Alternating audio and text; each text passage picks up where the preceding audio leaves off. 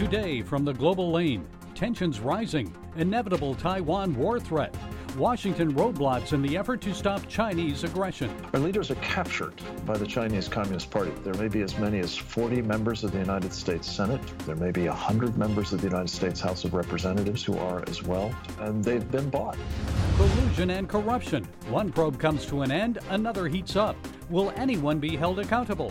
Where are the mainstream media and the Democrats? If a scandal falls in the forest and nobody's there to hear it, is there a scandal? And that's what's happening here. A Las Vegas school teacher forces a 15-year-old to recite porn in the classroom. The school's response? She could have said no. How outrageous is that? And losing our religion. Why Americans are switching faiths. And it's all right here on the global lane. Growing tensions between the U.S. and China. Is war over Taiwan coming? Appearing on CNBC this week, billionaire Elon Musk says there's some inevitability to a communist government takeover of Taiwan. He's not a billionaire, but Frank Gaffney's here to share his thoughts on this and to provide some other insights on China. Mr. Gaffney is executive director of the Center for Security Policy, author of the just-released book, The Indictment, prosecuting the Chinese Communist Party and friends for crimes against America, China, and the world. Frank, it's good to talk with you again. So do you agree with Elon Musk? He says we need to take China seriously. Their stated policy is to regain Taiwan. They mean it. So is war over Taiwan certain, or can it be averted? It's a great question, Gary. It's good to be back with you. It depends. It depends on us. War is certain with China. In fact, it's so certain that we've actually been in one with China for about 3 decades. Most of us don't know it.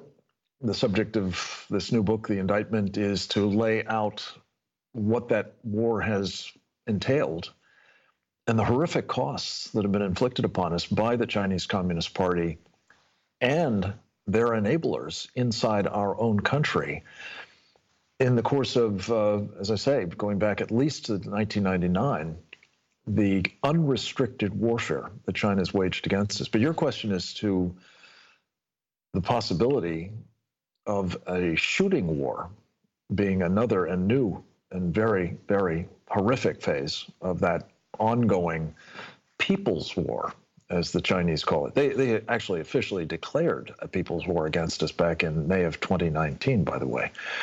But the next step, the one that I think Xi Jinping is absolutely determined to take and seems poised to take, is the one that would involve the physical assault in one fashion or another against Taiwan. And it is the expert opinion of the people that we've been consulting with, who contributed through about 70 plus webinars to kind of the contents of this book, that China will go after us. As you say, many of our government leaders are helping them to defeat us. So what are they doing? What are our leaders doing? Our leaders are captured by the Chinese Communist Party. That's a term they call elite capture. They have been, in some cases, for decades. In the case of Joe Biden, it's, 15 years at least, back when he was vice president. That's now, I think, indisputable based on not only Hunter's lone laptop, but the revelations of the House Oversight Committee in the past few days. But the truth of the matter is, as my colleague Trevor Loudon points out, there may be as many as 40 members of the United States Senate who are similarly compromised. There may be 100 members of the United States House of Representatives who are as well. And then there's all those other sectors, and they've been bought, basically, by the Chinese Communist Party, usually in just old-fashioned cash, but sometimes sexual favors, sometimes they're coerced, sometimes they're ideologically aligned. But whatever it is, the leadership of our country, not in every case, obviously, but in enough, is in the pocket of the Chinese Communist Party, and that makes infinitely more difficult everything we have to do, and infinitely easier everything the Chinese want to do to us. And when I say Chinese, I mean the Chinese Communist Party. I don't think it's the people of China. I think it's their leadership. So, Frank, what do we do about it? We have 20 different action items in this book, The Indictment, 9 charges, starting with crimes against humanity, and then 8 war crimes against our country because, properly understood, the Chinese Communist Party is a transnational criminal organization. So when it wages unrestricted warfare or people's warfare against us, it's a war crime. But drawing on all of that, we've come up with 20 actions that we think are practicable, hard in most cases, yes, but absolutely necessary if we're not only to deter that shooting more, but we're to prevent the pre-kinetic one that's been underway for so long from achieving its desired effect, which is to remove the United States as the one real impediment to the Chinese Communist Party's ambitions to be the global hegemon. At the end of the day, whether we pull this off or not to survive our country is going to depend on God's grace. You know, we've got to do our part, but this is spiritual warfare of the first magnitude, and I'm prayerful that we still enjoy that grace. We haven't deserved it for a long time. I think that's fair, and you guys help chronicle that every day. But I think it's in God's hands, and if he's still on our side, and I pray that he is, we'll get through this. Okay, it's already a bestseller on Amazon. The new book is The Indictment, Prosecuting the Chinese Communist Party and Friends for Crimes Against America, China, and the World. Frank Gaffney, thank you for being with us. We always appreciate it. It's a privilege, and thank you for your time, my friend. Good to talk with you. God bless you. A giant and very dangerous hoax. That's how Donald Trump described the Russia collusion probe after special counsel John Durham released his final report this week. Durham spent 4 years investigating the probe's origins. Now, as that investigation ends, the special prosecutor concludes that the FBI, quote, failed to uphold their mission of strict fidelity to the law when it launched the Trump-Russia collusion investigation. Well, joining us to weigh in on Durham's report and the Hunter Biden investigation is former Assistant Federal Prosecutor for Northern California, Attorney John O'Connor. Durham said the FBI based its Trump investigation on flimsy evidence provided or funded by his political opponents. So your thoughts about Durham's conclusions? Well, Durham's conclusions to some degree are not surprising once one's read the Horowitz report earlier, at least the overall conclusion that this was a hoax. But what Durham's report does quite dramatically, and I followed this closely, and I was very much stunned by the confluence of events. Not only was the FBI opening a crossfire hurricane with absolutely no basis, and he goes into that, and it's stunning how little basis there is to open it. But what's more troubling is that was preceded by actionable, credible intelligence from Russian sources that John Brennan said that Hillary Clinton was cooking up the Russian collusion hoax against Donald Trump as part of her campaign as a way of explaining her problems with the downloaded material from the DNC servers. James Comey and John Brennan, did they investigate Hillary's plan for electoral interference, which is what it was? No, they did just the opposite. They formed according to Durham, a fusion team, which is all the big agencies get together and to the exclusion of the regular ground guys, the regular guys on the street that do this investigation. And what they did was, rather than investigate Hillary, they got together to investigate exactly what Hillary wanted them to investigate, which is Russian electoral interference, which she then points to Trump. They were active in getting into this and helping Hillary in a plan they knew to be disingenuous, they knew to be false, and furthermore, they knew that Hillary was using Russian operatives to carry out this plan. So we had our intelligence agencies participating in Russian collusion electoral interference in conjunction with the Clinton campaign to falsely accuse Donald Trump. Now, that's a lot different than just being a little bit partisan and neglecting your duty and not being careful and all that. This was sinister. Durham only got one conviction, 2 acquittals. Will anyone be held accountable for this? Well, here's the problem. These are clever people. They know how not to put their fingerprints on a criminal activity. They can act, negligent, or I thought this, or I thought that. So it can look like bad judgment. It can look like really nasty activity, but not provable beyond a reasonable doubt. So they're not going to be easily convicted criminally. You better do something really overt and clear. So we have to read this, and we hope that the media will justly portray this. I'm not confident that all the media will do that, Gary. Well, we're trying. One big investigation is complete now, John. Another one is heating up, the House Government Oversight Committee's probe of alleged Biden family corruption. So what do you think of the recent 38-page report released by committee Republicans? Is it just conjecture? Is there hard evidence that can be used in court? Is there criminality here or just unethical behavior? Well, I think in this case, everything points to criminal behavior.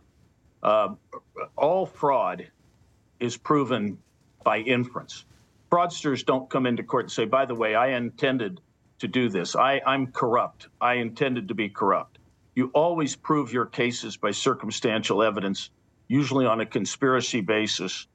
And I think there's plenty there, in my view, to show, number one, money laundering and what they call structuring. And that is to say, having different devices intended to fool the authorities as to what was happening in a corrupt transaction. I also think that Hunter Biden was an unregistered foreign agent. Now, anyone who conspires with him in his illegal activities is also a co-conspirator and potentially criminally liable. And so if Joe Biden knew this and participated in the scheme for his son to act as an unregistered foreign agent, corruptly or otherwise, just as an unregistered foreign agent, that pits him as a potentially in the line of fire here. I think a special counsel has to be appointed right now. There's clear evidence of a conflict because, after all, Joe Biden's the boss of Merrick Garland. So you have to appoint one, and yet it's not being done because people aren't pointing it out. And you and others like you, Gary, are doing a really good job. But the CNNs and MSNBCs of the world and the major networks are not. And so hopefully there's enough going now that they may cover it.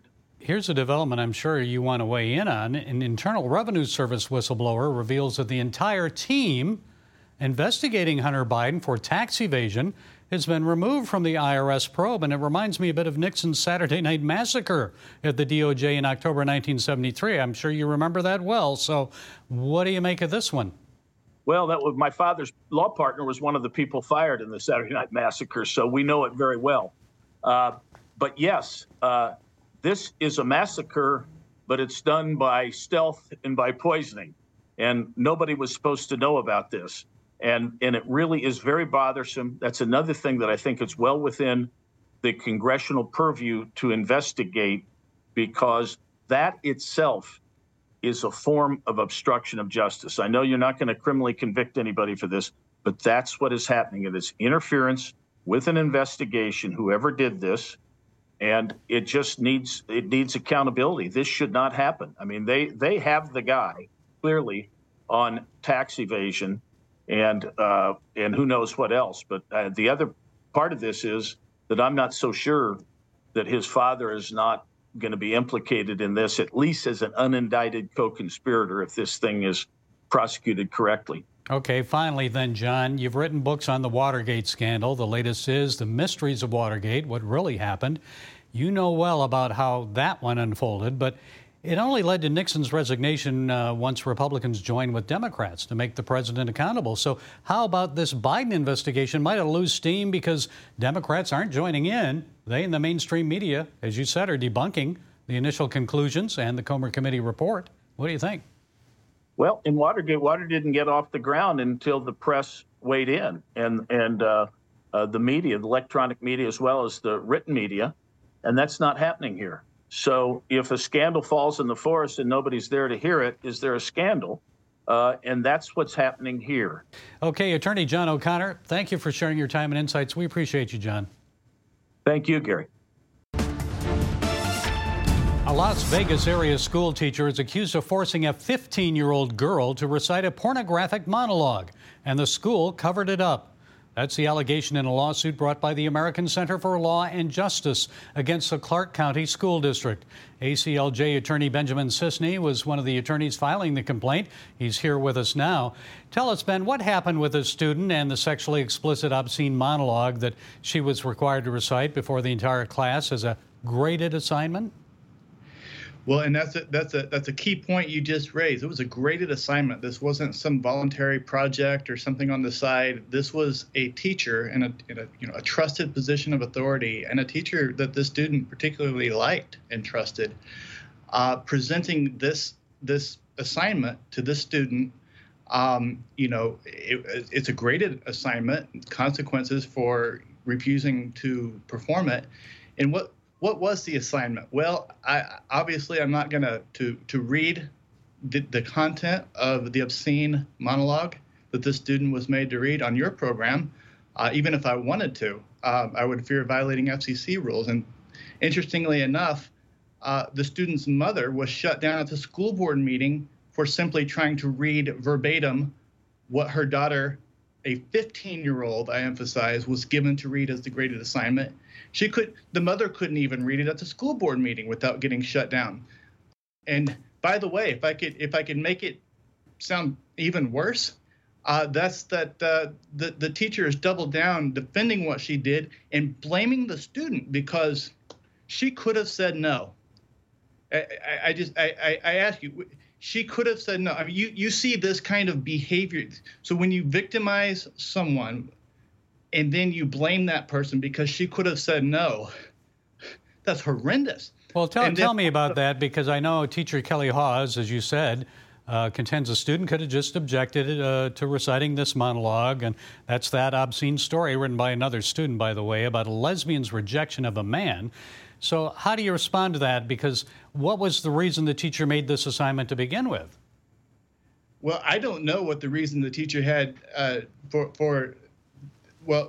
suppose the assignment itself of giving students, having them draft monologues and for the other students in the class to practice, reading or performing a monologue.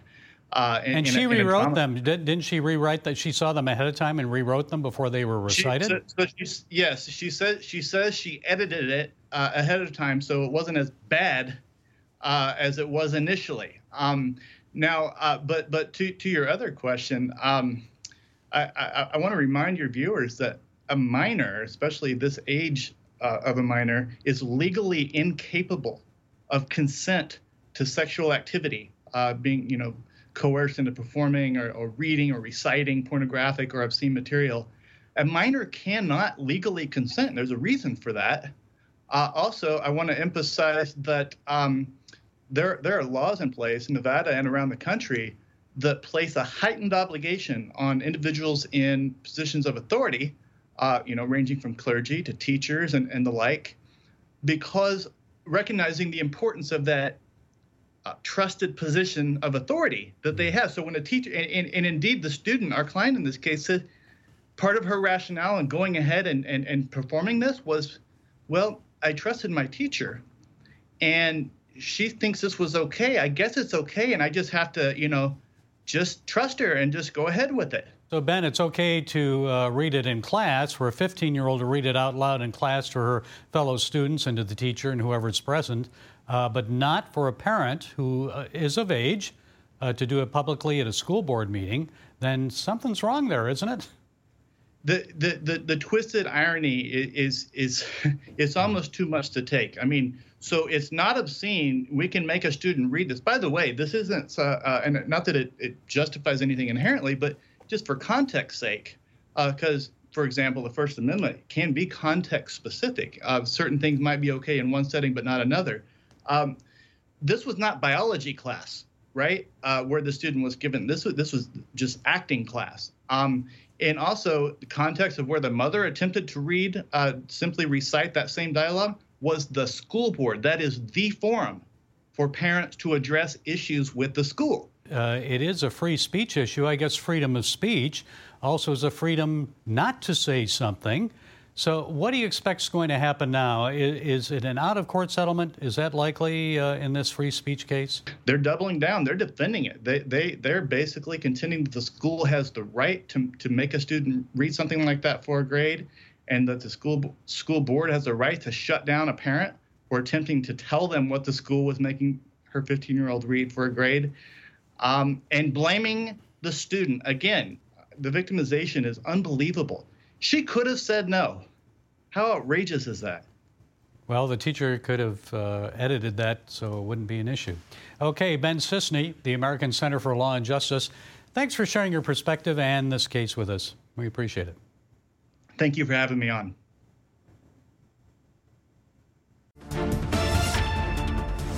Remember the old REM song, Losing My Religion? Well, an increasing number of Americans are changing their religion. A Public Religion Research Institute survey found that nearly 1 out of 4 Americans said they'd either changed their religious traditions or denominations within their lifetime or recently. That's up by 50% over 2021. More than half said they switched because they stopped believing in the teachings of the faith that they followed. 39% of those without religious affiliation said they left the Catholic Church. 28% said they'd been in a non-evangelical Protestant church. And no surprise here, but younger people, those of Generation Z, are shunning religion or switching faster than other Americans. But there is good news. The American Bible Society reports that with the COVID pandemic emergency now over, more Americans are returning to church. Their survey, out this month, found that 67% of church attendees are now attending services in person. That compares to only 38% in 2021. And Generation Zers, the largest group shunning or changing their religion, is now the largest group ditching online services for in-person attendance. In-church attendance for them is up from 52% in 2022 to 72% today. Folks, what this means to me is that people are changing their religion because they're not finding what they need. They're searching for the truth. And for Christians who walk the walk, not just talk the talk once they leave the church building. They want to know and experience genuine faith. Let's make sure we take the time and effort to introduce them to Jesus, who said, I am the way, the truth, and the life. Well, that's it today from the Global Lane. Be sure to follow us on the CBN News and NRB channels, YouTube, SoundCloud, and now on Rumble. And until next time, be blessed.